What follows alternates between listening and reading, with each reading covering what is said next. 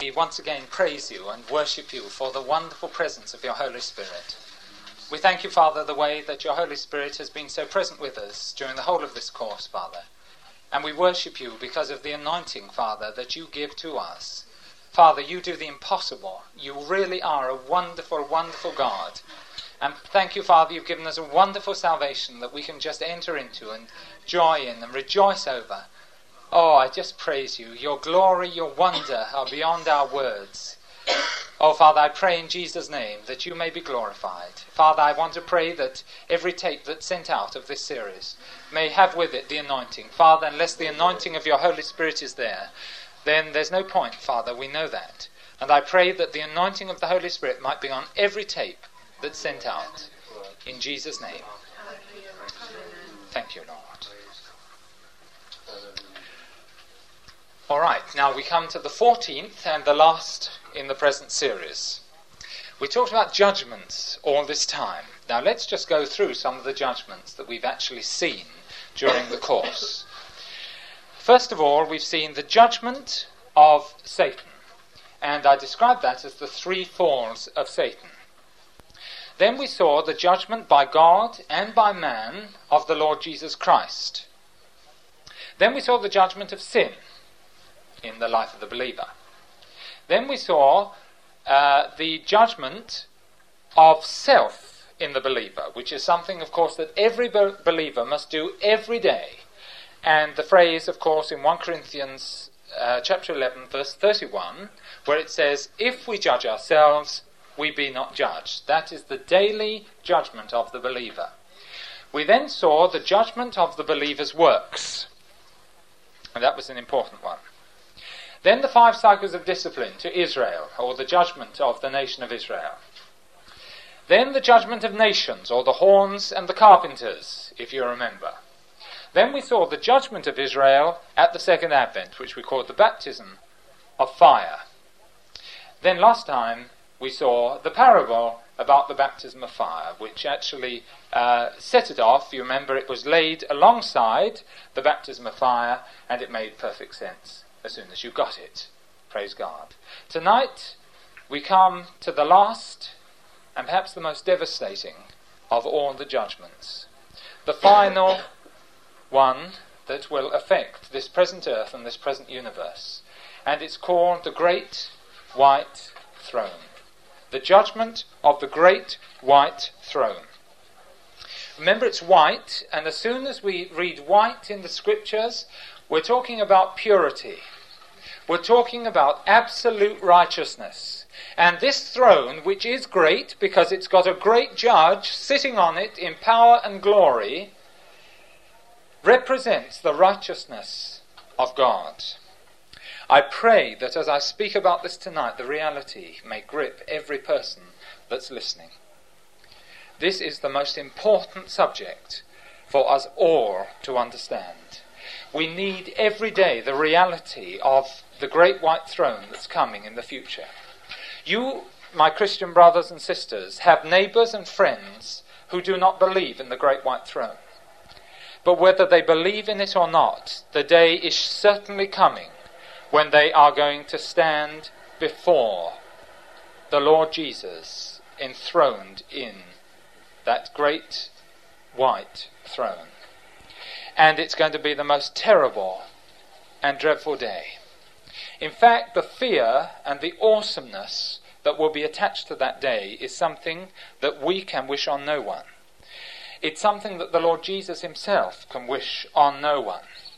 As certainly as the Bible is the Word of God, it's coming. Every single person is going to see the great white throne.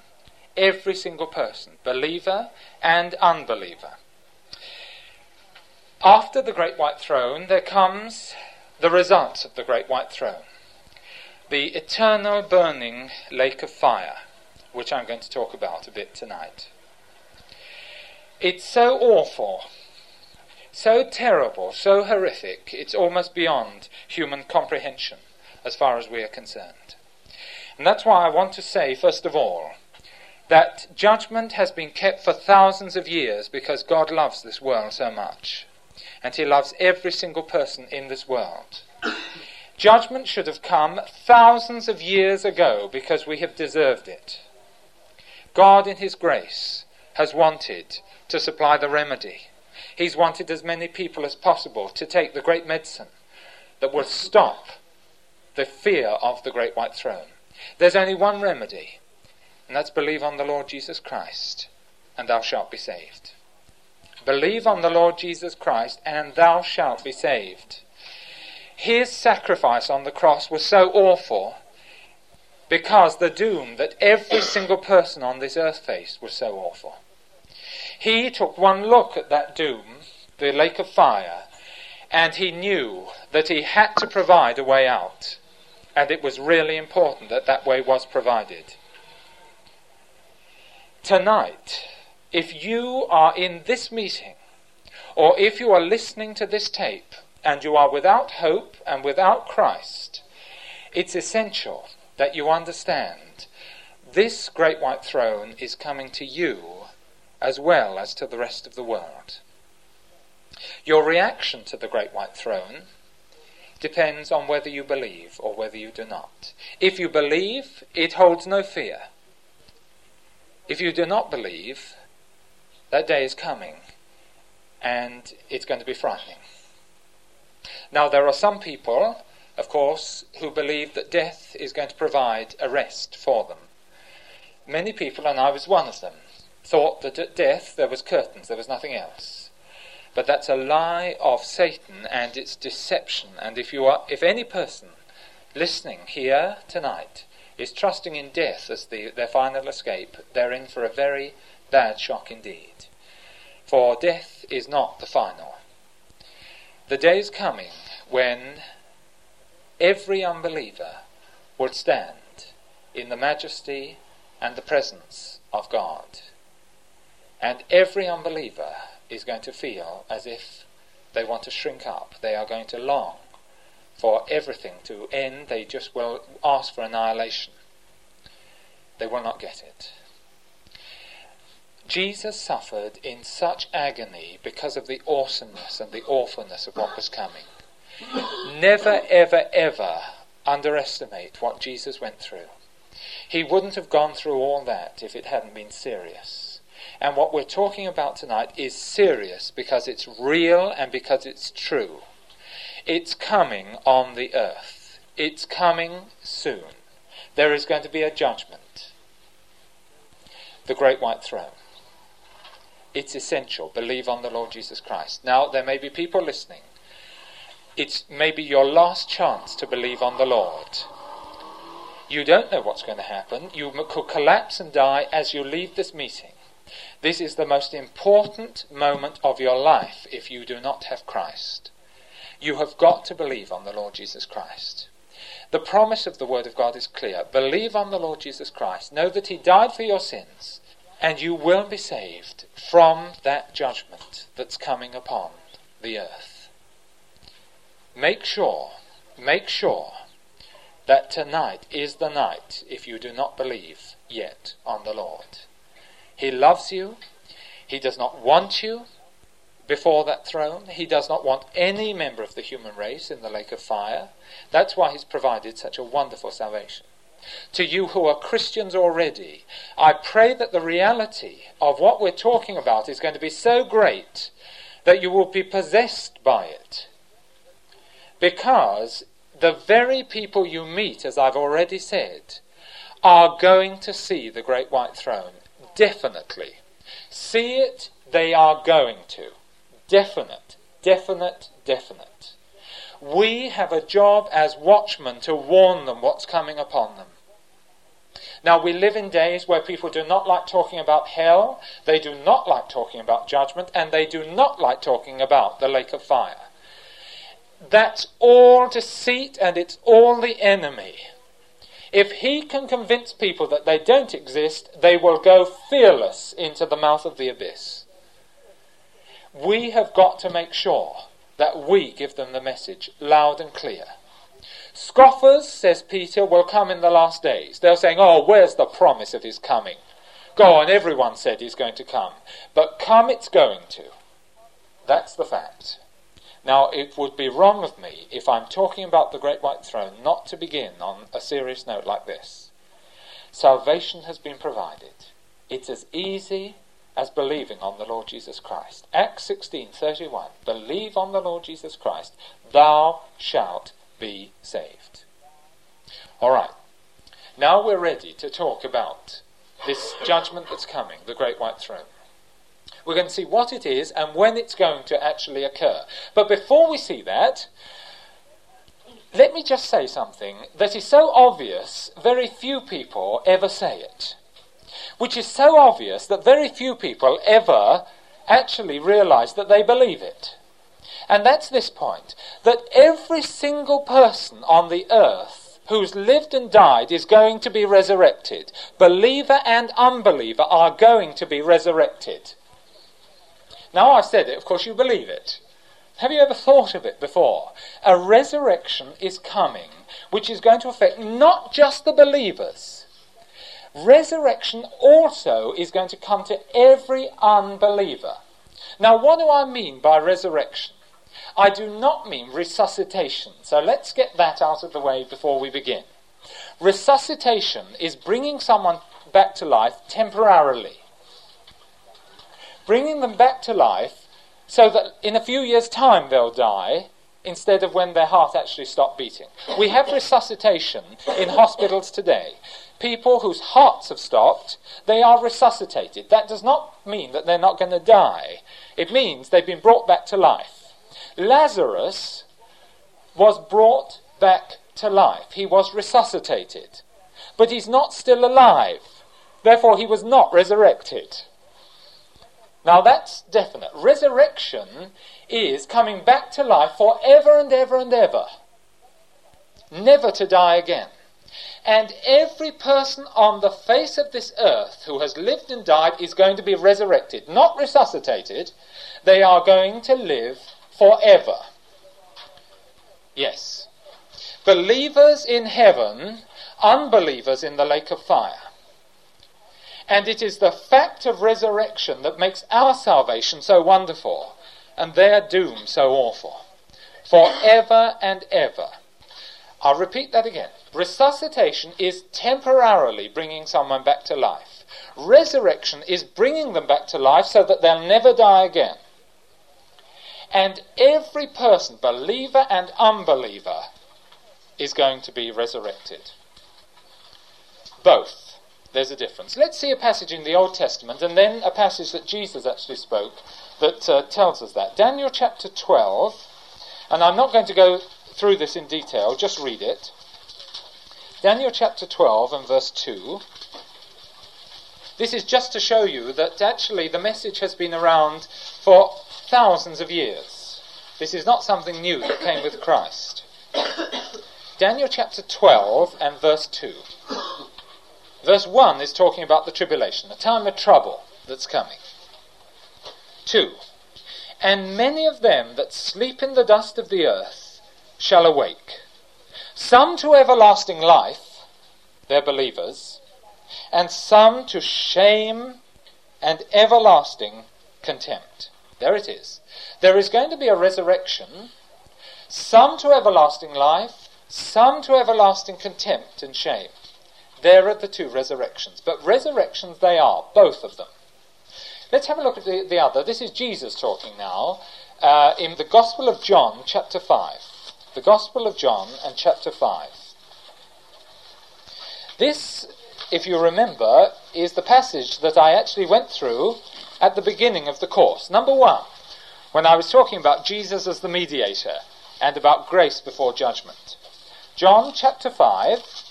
And I'm going to read it to refresh your memories, but not go through it again. Beginning verse 19. Then answered Jesus and said unto them, Verily, verily, I say unto you, the Son can do nothing of himself, but what he seeth the Father do, for what things soever he doeth, these also doeth the Son likewise. For the Father loveth the Son. I went into that in some detail, I think. And showed him all things that himself doeth, and he will show him greater works than these, that ye may marvel. For as the Father raiseth up the dead, and quickeneth them, even so the Son quickeneth whom he will. For the Father judgeth no man, but hath committed all judgment unto the Son. And the first Bible study dealt with the fact that Jesus was the judge. That all men should honour the Son, even as they honour the Father. He that honoureth not the Son honoureth not the Father which hath sent him. Verily, verily, I say unto you, he that heareth my word and believeth him that sent me hath everlasting life, shall not come into judgment, but is passed from death unto life. That's a promise for you believers. You will not come into judgment. The great white throne is not for you. You will see it, but you will not be judged by it. Verily, verily, I say unto you, the hour is coming, and now is, when the dead shall hear the voice of the Son of God, and they that hear shall live. For as the Father hath life in himself, so hath he given to the Son to have life in himself, and hath given him authority to execute judgment also, because he is the Son of Man. Marvel not at this, for the hour is coming, in the which all that are in the grave shall hear his voice. All. Every person who has died will hear his voice, and shall come forth. That's resurrection. They are all going to come forth. They that have done good unto the resurrection of life. And the good, by the way, is defined in John 3. If you'll keep your finger in this passage and turn to John chapter 3, verse 18 and 19 and 20, actually. All right? So verse 18, beginning at. He that believeth on him is not condemned, but he that believeth not is condemned already, because he hath not believed in the name of the only begotten Son of God. And this is the condemnation, that light is come into the world, and men love darkness rather than light, because their deeds were evil. For every one that doeth evil hateth the light, neither come to the light, lest his deed should be reproved. But he that doeth truth cometh to the light. And what it's saying is that the regenerate, the born again, are ones who have done good. They have come to the light and they have received of the light. The ones who are not born again have done evil and they have not wanted the light. Right, so verse 29 of John 5 again, and shall come forth they that have done good unto the resurrection of life, they that have done evil unto the resurrection of judgment. There it is. Now there are the two resurrections. Both are resurrections and both last forever. One's eternal life, the other is eternity in the lake of fire. The difference is that they occur at different times. All right? The believers are resurrected at least 1,000 years before the unbelievers are resurrected. At least 1,000 years difference between them. The believers, by the beginning of the millennium, are all resurrected. I'm going into this in detail. Are all resurrected by the beginning of the millennium. The unbelievers are not resurrected until the end of the millennium. Now there's the 1,000 years. By this point, the second advent, all the believers in the past who have died have been resurrected. The unbelievers are not resurrected to the end of the millennium. All right? Now to see that, let's turn to the passage that deals with it in some detail. 1 Corinthians chapter 15. 1 Corinthians chapter 15. And I'm going to begin verse 20. Oh, this is glorious. Perhaps you've never understood what it means about death being conquered. Perhaps tonight you're going to understand it for the first time. It's a glorious passage, this. One of my favourites. Verse 20. But now is Christ risen from the dead. And now, today, he is risen from the dead. Yesterday he was risen from the dead. Tomorrow he's going to be risen from the dead. He rose once with results that last forever. Having risen, he's risen forever. That's what the Greek says. So there's never a day in your life, in the future, where Christ will not be risen. May that be a great source of comfort to us all. He's risen from the dead. And become the firstfruits of them that slept. Slept there means those who have died. Those who had died in the past, right from Adam onwards, they're in the claws of death. Christ too was in the claws of death, but he's risen from the dead. He's the first fruits. And I've said before in my ministry that the first fruits were given as a sign that the rest would come up too. The first fruits was part of the harvest lifted up to God. There it is. But as surely as the first fruits have been risen, so are the rest going to be risen. That's the point. So he's the first fruits. Now here we go. For since by man came death, by man came also resurrection of the dead. And that dead is unbelievers and believers. Both. By Adam came death. You will die physically because of Adam's sin. We've seen that before in the first series. By Christ came resurrection of the dead. Verse 22, for as in Adam all die, so in Christ shall all be made alive. And all means all. That does not mean that all shall be saved. Verse 21 shows what it means. It's talking about resurrection. Unbelievers and believers die because of Adam. So unbelievers and believers are going to be resurrected because of Christ. All right? Now there's the point. This, by the way, this verse, as you probably know, is used by a lot of people to suggest that everyone is saved. Actually, again, the context is verse 21. It's talking about resurrection. All shall be made alive, unbeliever and believer. But every man in his own order. They're not all going to be resurrected together. They're going to be resurrected in their own order. And that word order there is a military term for a company in an army. Now, an army has battalions, and each battalion has 4 companies. So what this is saying is every man is going to be raised in his own company. The battalion of human beings are going to be raised in 4 companies. I'm going to call them A Company, B Company, C Company, and D Company, just to be as if we're in the army. Okay, A Company, B Company, C Company, and D Company. And let's see who's in each one, because this is very important. Well, the first one is in verse 23. Christ, the first fruits. A Company's only got one person in it, and that's the Lord Jesus Christ. Praise God. 3 days after he died, he rose from the dead. The first fruits. Right, so A Company's already received resurrection. All the other resurrections are to come. Next it says, afterward they that are Christ's at his coming. And these are believers, and they're in 2 companies, B Company and C Company. Right? These are believers only. At the rapture, B Company is raised. Who's B Company? It's all the church members who have died. You remember what happens. The Lord Jesus comes back for his bride. We saw that last time. First, the dead in Christ rise. So if you've had brothers and sisters or members of your family who've believed on the Lord Jesus Christ and they've died, they're going to be resurrected before you are.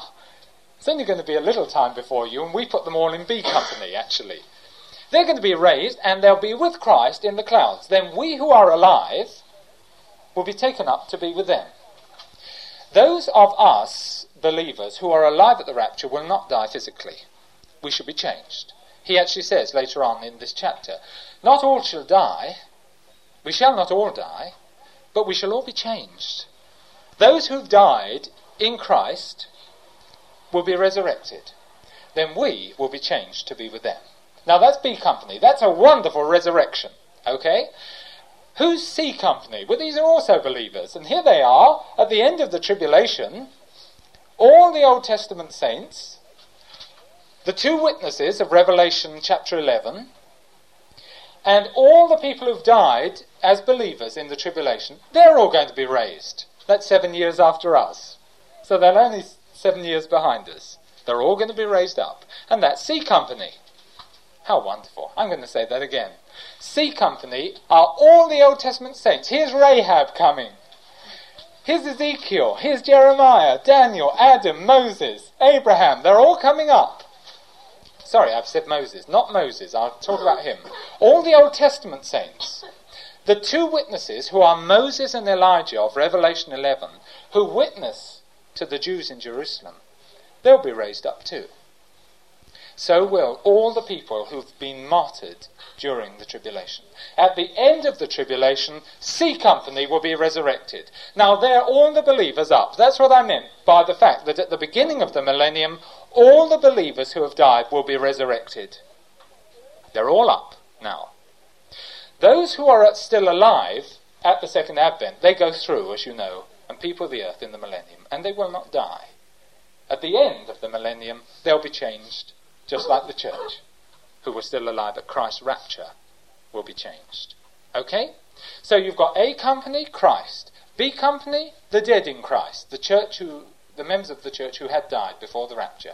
C Company, Old Testament saints, Moses and Elijah, and all the tribulational martyrs. They're raised. So, but by the time we get to the second advent, all the believers are up, and the Bible defines that as the first resurrection. In the first group, all the believers are up. That's what Daniel was talking about. That's what Jesus was talking about. All right, well, we've only got D Company to come. Who's D Company? D Company are all the unbelievers who have died in the Old Testament at the time of Christ, during the church period, during the tribulation. They're all kept in death until the end of the millennium, when they will be raised. Theirs is not raising to everlasting life. Theirs is a resurrection to judgment. And so D Company comes up 1,000 years after C Company. And that's the complete resurrection. All right? Now there it is. Verse 24 gives D Company. Then cometh the end, when he shall have delivered up the kingdom to God, even the Father, when he shall have put down all rule and all authority and power. And you remember, at the end of the millennium, there's a revolt against God, and the Lord Jesus smites them down, and he presents the kingdom, which is then fully his, with Satan gone, with all the unbelievers actually resurrected and gone out of the way. He presents the kingdom to God. For he must reign till he hath put all enemies under his feet. Verse 26. The last enemy that shall be destroyed is death. Death is not destroyed until the last resurrection. Let's take this in a bit more detail. This is marvellous, because most people interpret this verse as just meaning that from that time death won't have any influence. But it doesn't mean that. What it means is that any influence or any effect that death has ever had since the earth was established is reversed, repealed, and annulled. There is not one person by the end of the millennium who's still captured in death. Death at the moment has got hundreds of victims, and it's getting more every day. Death is gathering them in. A Company, B Company, C Company, and at the end of the millennium, D Company means that every single one of death's victims have been removed from his grip. Praise his wonderful name. That's why the last enemy is death. Death thought it had won. Death thought it had got these people. And when Christ got out of death, it realized, hold on, I'm beginning to lose my grip. And when the church did rise, hold on, I'm losing the battle. And at the second advent, I'm losing the battle. And finally, the end of the millennium, there will not be one person who is dead. Every single person will have been resurrected. Death will have not one conquered person in its grip. The Lord Jesus will be complete victor over death. There will not be one person that death can say, I still own this one. Because the Lord has provided resurrection. And that's what it means. The last enemy that shall be destroyed is death. Hallelujah. Praise God. No, it's not destroyed now. No, and it will not be destroyed until the end of the millennium. You imagine it. Death's going to be empty. That's why this point about resurrection for unbelievers is so important. Because if unbelievers are still dead, then death still won. It's still got some people. No. In Christ, all shall be resurrected. All are going to come back to life. Oh, praise his wonderful name. Oh, death, where's your sting? You haven't got any sting left. Yes, that's right. You're finished. You're losing your grip. You weren't as strong as you were. You're losing your hold. Now, that's a verse that is so rarely exegeted, so rarely explained, but it's glorious. But you see now why it comes after the fact that every man shall be raised in his own order. Praise God, that's a revelation. But the point is, unbelievers are going to be resurrected, never to die again. Here's the frightening thing. I'm going to read that again, verse 26. The last enemy that shall be destroyed is death. For he hath put all things under his feet. But when he saith all things are put under him, it is manifest that he is accepted, which did put all things under him. The Father will never be under the authority of the Son. Isn't that glorious? The Son has done it all, but still he's given it all to the Father. No credit for himself, no glory for himself, occupied only with the glory he can give his Father. Oh, may we be like that. Our Father's glory, first of all. Okay, let's see this in a bit more detail. Would you turn with me, please, to Revelation chapter 20. Revelation chapter 20.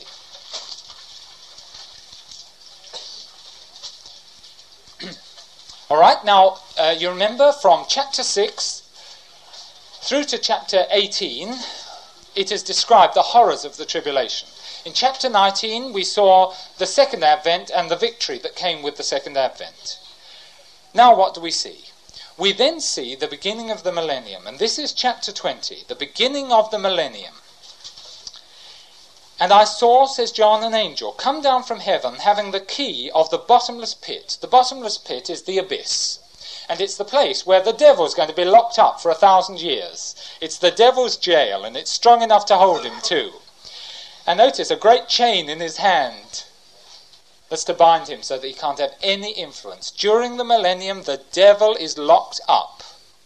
Now, if you want to know more details about this, I suggest that you make sure you come to the series of Bible studies on prophecy, which will be given in some detail.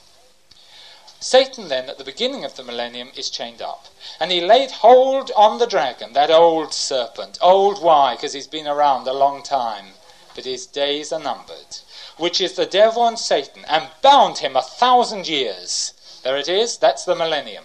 Millennium means 1,000 years. And cast him into the bottomless pit, or the abyss, and shut him up. A lid was put on, so that no one could hear his cries either. That's going to happen. And by the way, if the rapture occurs next year, this is going to occur 7 years after that. So we're talking about something that may be 8 years' time, or 20 years' time, or whatever time it is. It's soon. No wonder Satan is getting anxious. He knows what's going to happen. He's going to be thrown into a pit, chained up, and a tight lid shut on him. And for 1,000 years he's going to spend it all by himself in solitary confinement. Shut up. He's not going to use the earth anymore as his plaything. Praise God for it. And shut him up. And set a seal upon him. Now that was the seal. They used to put a seal on to make sure that no one had got out. And every day that seal will be checked. To check that Satan's still in there. And of course he will be. Praise God. You've got a seal upon you, you know. Hallelujah. And it means that you're locked up for eternity under God. Praise his wonderful name. That he should deceive the nations no more. That means that he is now deceiving the nations, and they are deceived. They are. The day may come when the nations forbid us talking about hell, talking about judgment, because they say it's psychologically bad for people in our society.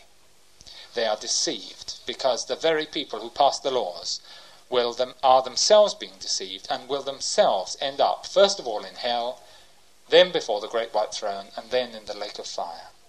Deceive the nations no more, till the 1,000 years shall be fulfilled. At the end of the 1,000 years, it says, he must be loosed a little season. For a short while, at the end of the millennium, Satan's going to be let out. I'm not even going to tell you why, so that makes sure that you will come to my talks on prophecy, when all will be revealed. Right, so we're dealing then with the locking up of Satan at the beginning of the millennium. Verse 4, and I saw thrones, and they sat upon them, and judgment was given unto them. And I saw the souls of them that were beheaded for the witness of Jesus, and for the word of God, and which had not worshipped the beast, neither his image, neither have received his mark upon their foreheads or in their hands. And they lived and reigned with Christ 1,000 years. Now who are these? These are the tribulational martyrs. They're raised at the beginning of the millennium and they reign with Christ for 1,000 years. Praise God. They have not received the mark of the beast, which is a religious organization seal that will be given out in the tribulation. They haven't received it. They have stuck closely to the Lord, and they've been martyred and tortured terribly during that time. But now they're reigning with Christ. They reign for 1,000 years. There it is. Now in verse 5, could you put open brackets before the but? Open brackets, but the rest of the dead lived not again until the 1,000 years were finished, and close brackets there. This is the first resurrection. Now, the bit in brackets in verse 5 describes what happened to the rest of the dead. Now, let's get it. Verse 4 is actually the first resurrection.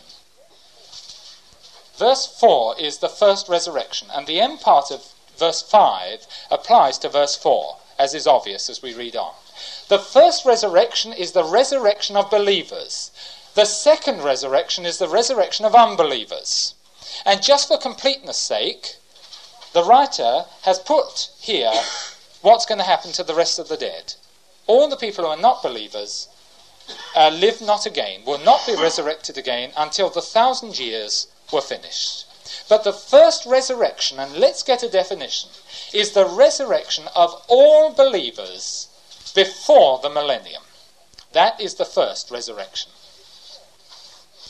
Verse 6, blessed and holy is he that hath part in the first resurrection. Amen. These are believers. Blessed and holy are those who have part in the first resurrection. On such the second death hath no power. We'll see the definition of it. I'll give it to you now. The second death is the name given to eternal judgment in the lake of fire. The second death is not physical death, that's the first death. The second death is eternity spent in the lake of fire. All right?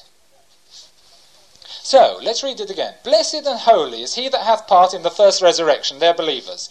On such the second death hath no power. If you are a believer, you will not be thrown into the lake of fire. The word of God says it, and that cannot be broken. If you have believed on the Lord Jesus Christ, the second death has no effect upon you. Praise God. Believe on the Lord Jesus Christ, you shall be saved. That's what this verse is saying.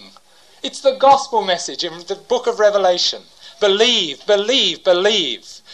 What does it cost you but your pride to believe in the Lord Jesus? Only your pride. That's all. Believe, and on you the second death hath no power. The converse is true. If you do not believe, the second death is for you. On such the second death hath no power, but they shall be priests of God and of Christ, and shall reign with him 1,000 years. Hallelujah. That's right. Okay, verse 7. Now I'm not going through this in much detail. And when the 1,000 years are expired, Satan shall be loosed out of his prison. Now we've jumped now 1,000 years to the end of the millennium.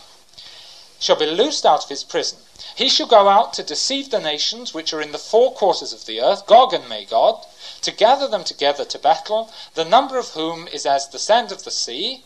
And they went up on the breadth of the earth and compassed the camp of the saints about, they're the believers, and the beloved city, and fire came down from God out of heaven and devoured them. I'm not going to deal with that tonight.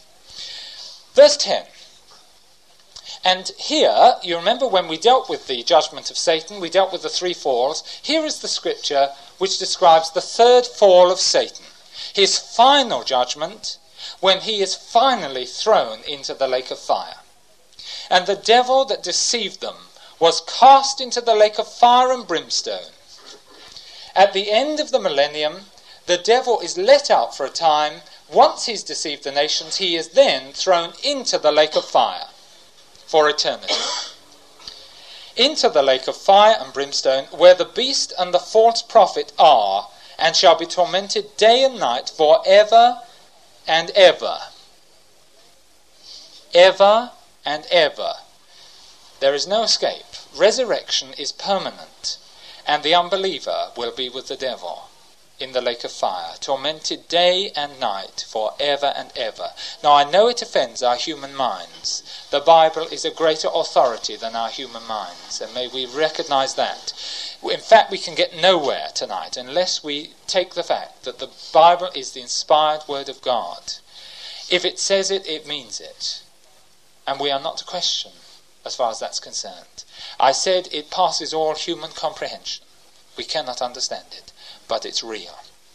The beast and the false prophet have actually been in there for 1,000 years. They were cast in Revelation chapter 19 and verse 20. All right, they've been in 1,000 years already. That's the third fall of Satan. Now here's the great white throne. Here it is. It's real.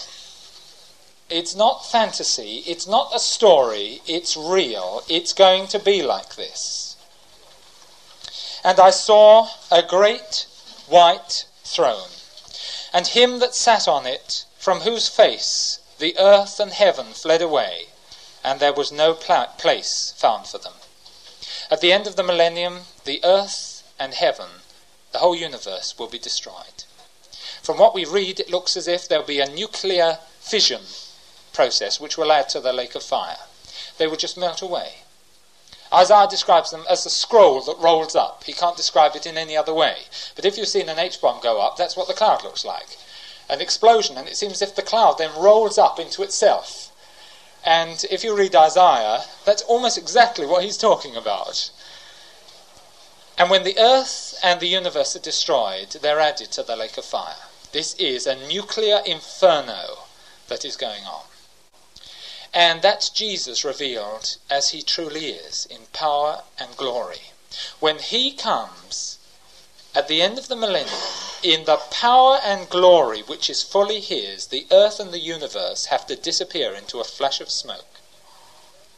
That's how powerful he is. Yes, and he's on your side. Praise God. How wonderful. That's right. Heaven and earth flee away. There's no place found for them. Why? Because he's omnipresent. He's everywhere. Well, if they have to flee away from where he is, there's no place for them. So they vanish. They have to be added to the lake of fire. There's nowhere else. No place for them at all. And now we have the resurrection of D Company, the resurrection of unbelievers. And I saw the dead, small and great. I feel that's tragic, that it's put that way. Because if it was put great and small, you'd immediately say, it doesn't matter how big you are, whether you're a king, you're a councillor, it just doesn't matter. You're going to stand there. But the small come first. And some people think because they're small, they don't do any harm to anyone, they just live their own quiet life, they don't affect anyone, they're going to be all right. And they're deceived. For living a quiet life doesn't make you all right. I've heard it said that perfect love's not the only thing that casts out fear. It's ignorance and apathy that does as well. And these people are ignorant. They think just because they live in their little bedsit and don't harm anyone else, they're all right. They're not. There's only salvation in one, the Lord Jesus Christ. Whether you live in a palace or a bedsit, whether you are the noisiest person or the most introverted person, you need the Lord Jesus Christ. You need his salvation. You need his grace. The small and great stood before God. Death is finished at this point. Death is vanquished at this point and destroyed. They stand before God. And the books were opened. And another book was opened, which is the book of life. And the dead were judged out of those things which were written in the books, according to their works. And I believe this, that their sins were taken on the cross. We've seen that before under atonement, that Jesus died for the sins of the whole world. The books contain everything they've ever done in their lives. And I believe that when God looks through these books, he's trying to find something that will mean that they can be saved. He's trying to find something that they've done that's so good that it matches what Christ did. But he won't find anything. And it's at this time that we'll hear them saying as well, Lord, Lord, I've done this. But Lord, I've done that. But Lord, I've done this. And God will say, I know, I can read it here. But I'm afraid it's not good enough. You mean to say that you thought that would actually get you to heaven? It's not true. It's not good enough, I'm afraid.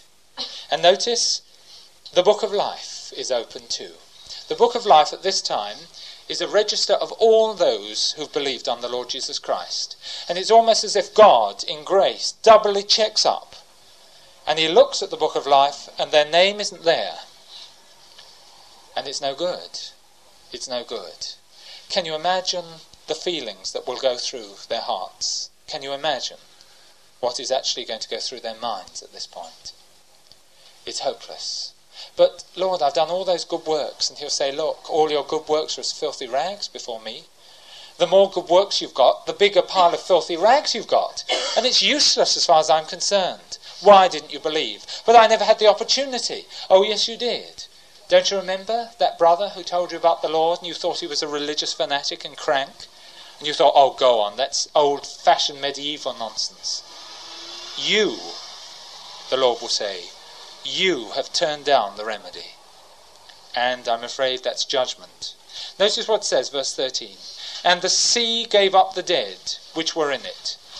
Those who died on land and at sea. It means that there's nowhere that you can escape this judgment.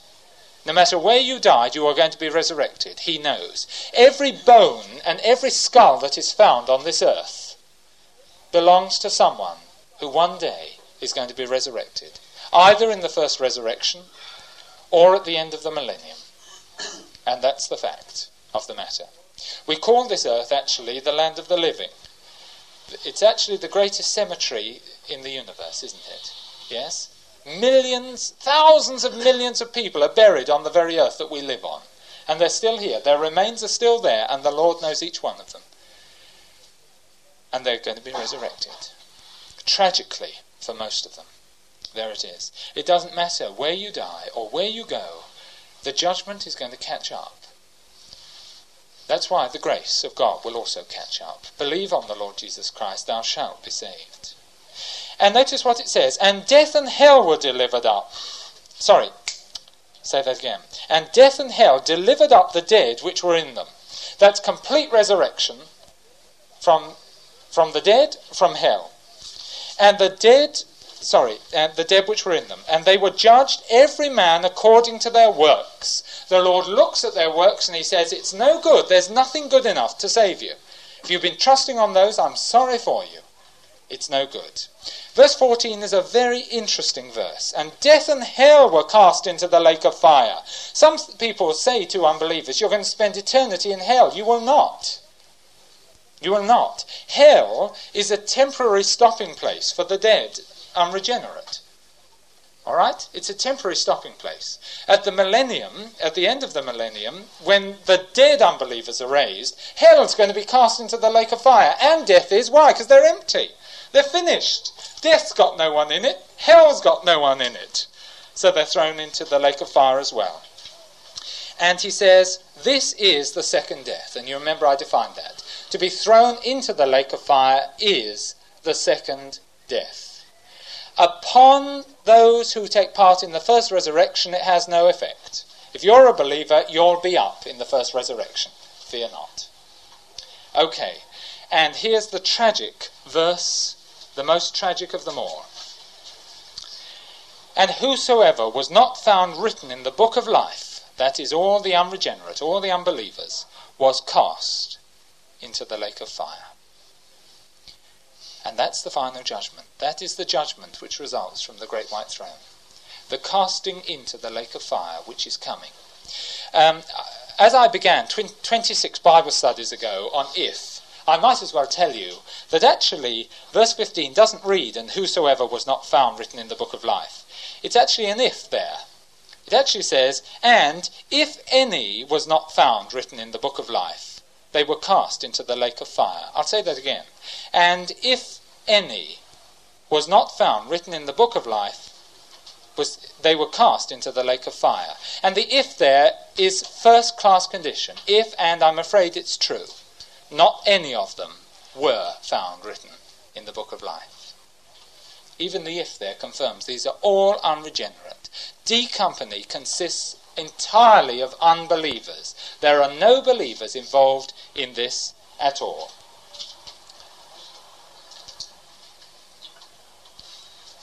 Okay? So that's it.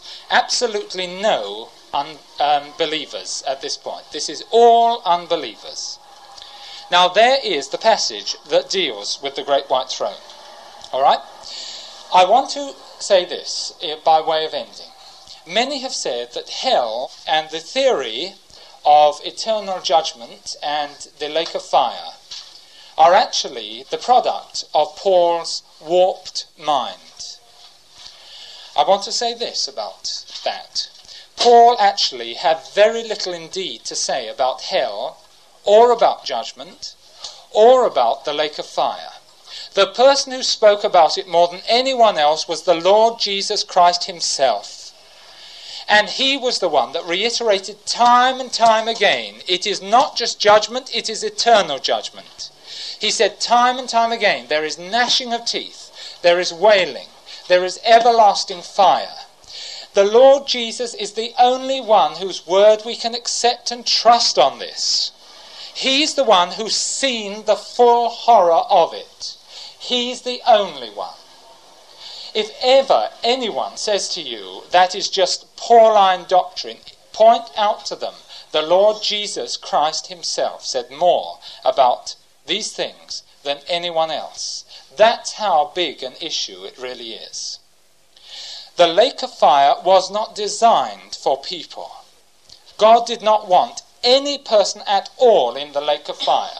Let's see some scriptures one scripture actually that tells us that. We've seen it before in 1 Timothy chapter 4.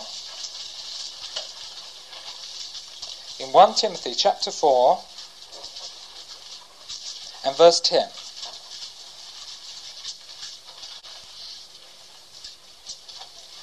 (1 Timothy 4 and verse 10). For therefore we both labour and suffer reproach, because we trust in the living God, who is the Saviour of all men, especially those who believe. He died for everyone. All you've got to do is believe. It also says, who desires all men to be saved and to come to the knowledge of the truth. 2 Peter 2 says that. He wants all men saved. In Matthew 25 and verse 41 it says, the lake of fire which was designed, which was made for the devil and his angels. It was not designed for the human race.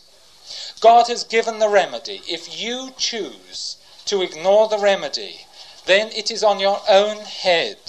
The remedy is simple. The remedy is easy. The tragedy of all tragedies is that when the devil goes to the lake of fire, he's going to drag many people in the human race with him. The Bible defines that we belong to two families on this earth, the family of God or the family of the devil. He said to the Pharisees, you are of your father the devil. And if the devil is cast into the lake of fire, if the father is, so will every unbeliever who belongs to his family. I'm afraid it's reality. It's urgent. It's important. It's going to affect our neighbours, our friends. That's the message. The final, the most awful and terrible judgment is the judgment of the great white throne. The alternative is everlasting life in heaven. The alternative is forever and ever with the Lord. Hallelujah. And it hasn't been cancelled either. It's still going. Praise God. Let's repeat it. Believe on the Lord Jesus Christ, thou shalt be saved. I'm just going to end by reading John chapter 3, 2 passages from it. You'll forgive me for my repetition. It's urgent. I feel the urgency. John chapter 3. 2 passages. Verse 16 to 18 first of all. For God so loved the world that he gave his only begotten Son, that whosoever believeth in him should not perish, but have everlasting life. For God sent not his Son into the world to judge the world. It was not his intention, but that the world through him might be saved. He that believeth on him is not judged, but he that believeth not is judged already, because he hath not believed in the name of the only begotten Son of God. And verse 36, he that believeth on the Son hath everlasting life, and he that believeth not the Son shall not see life, but the wrath of God abideth on him. You may feel secure now. If you have not believed, the wrath of God is upon you now. And it's nothing compared to what is ahead. May we as Christians, may we as the Lord's servants, may we as the beloved of the Lord decide that this world is not for us, it's perishing, it's dying, and may we give ourselves wholly to the Lord, entirely to the Lord. We have a message to give out, and it's an important one. It needs dedication. It needs 100%, not 99, 100%. May we ask every day for the Lord to fill us with power, with his Holy Spirit, that we may be effective witnesses for him to a world that's in need, that is lost, and that is going to a lost eternity. May God bless you all. Amen.